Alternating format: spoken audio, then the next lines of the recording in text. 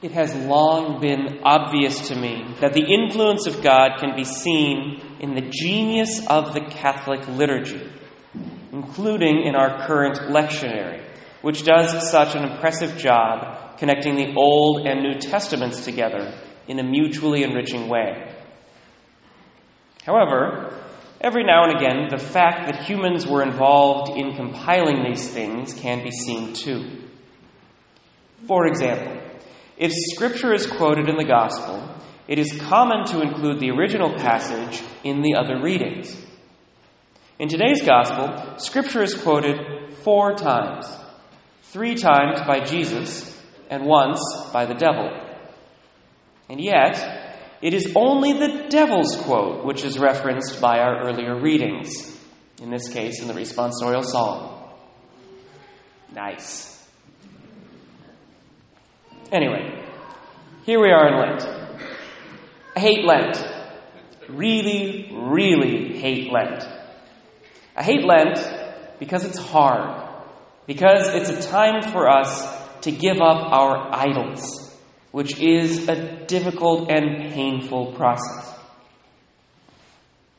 An idol, in case you need a definition, is something that we worship above the one true God.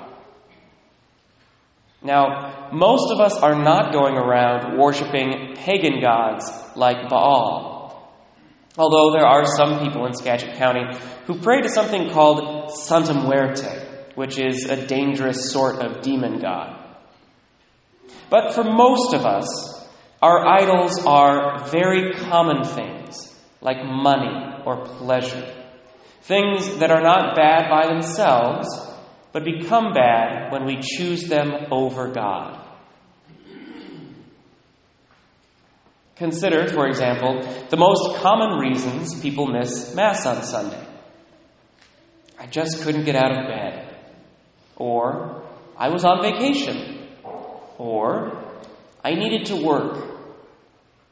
Though, for this last one, I should be clear that many people do not set their own work schedules.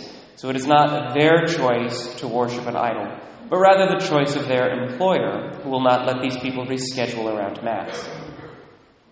In each of these cases, sleep and family time and work are good, even holy things. But they become idols when we choose them over God. And we worship idols in a lot of other ways, too. In my own life, my primary idols have been social media and video games. Again, not evil by themselves in moderation. But I know that they are idols for me because when I fail to spend time in prayer on a given day, it is always because I decided to engage in social media or video games instead. As a rule of thumb, we know something is an idol for us because it takes us away from God and causes us to sin. Even friendships and families can be idols if we are consistently choosing them above God and what God asks us to do. Which brings us back to Lent.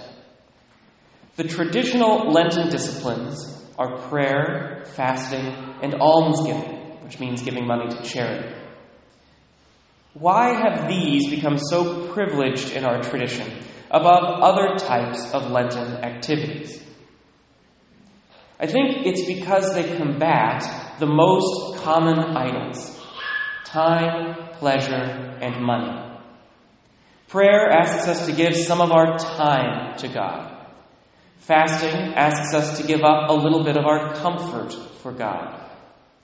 And almsgiving asks us to give up some of our money for God. If we want to prove that we do not worship these things more than we worship God, then from time to time we need to show that we can, in fact, give them up for the sake of God.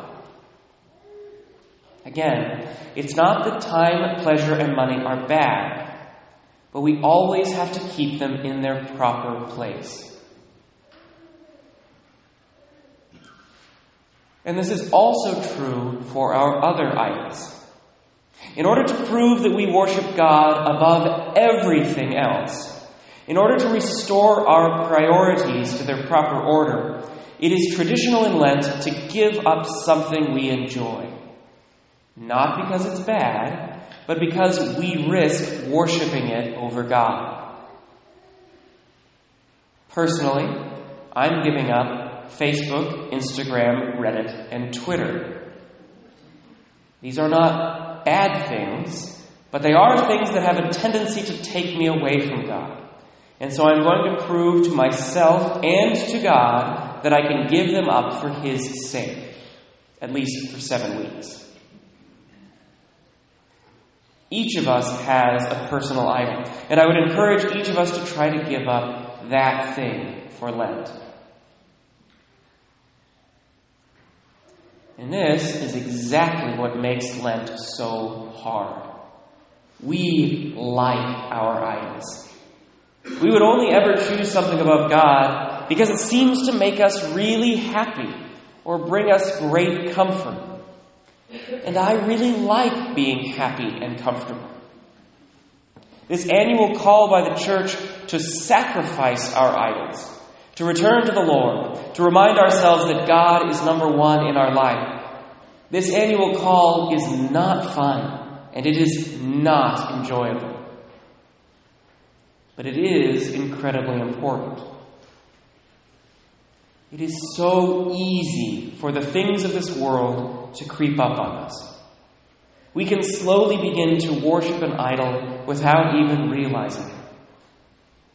In order to keep holiness in the forefront of our minds, we have to go through this period of purification every year.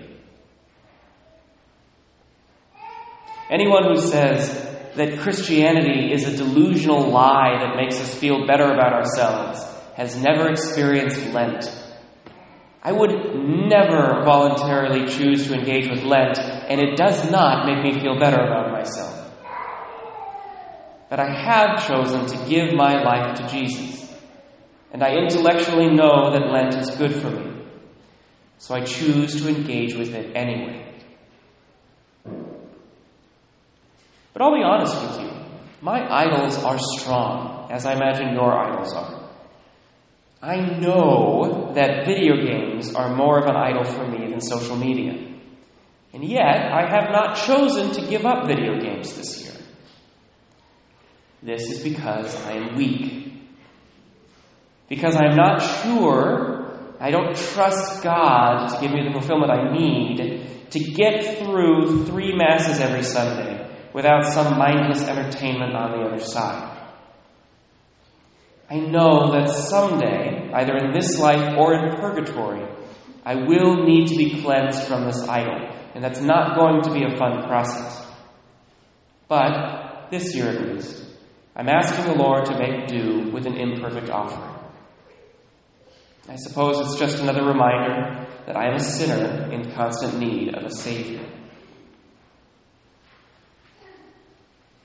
Now, it is also essential that we remember that the work of holiness and purification is not our work and does not rely exclusively on our effort.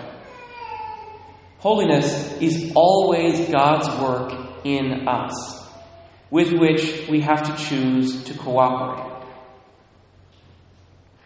Look, for example, at the gospel. We could say that Jesus was tempted by comfort, by power, and by glory, and that would not be incorrect.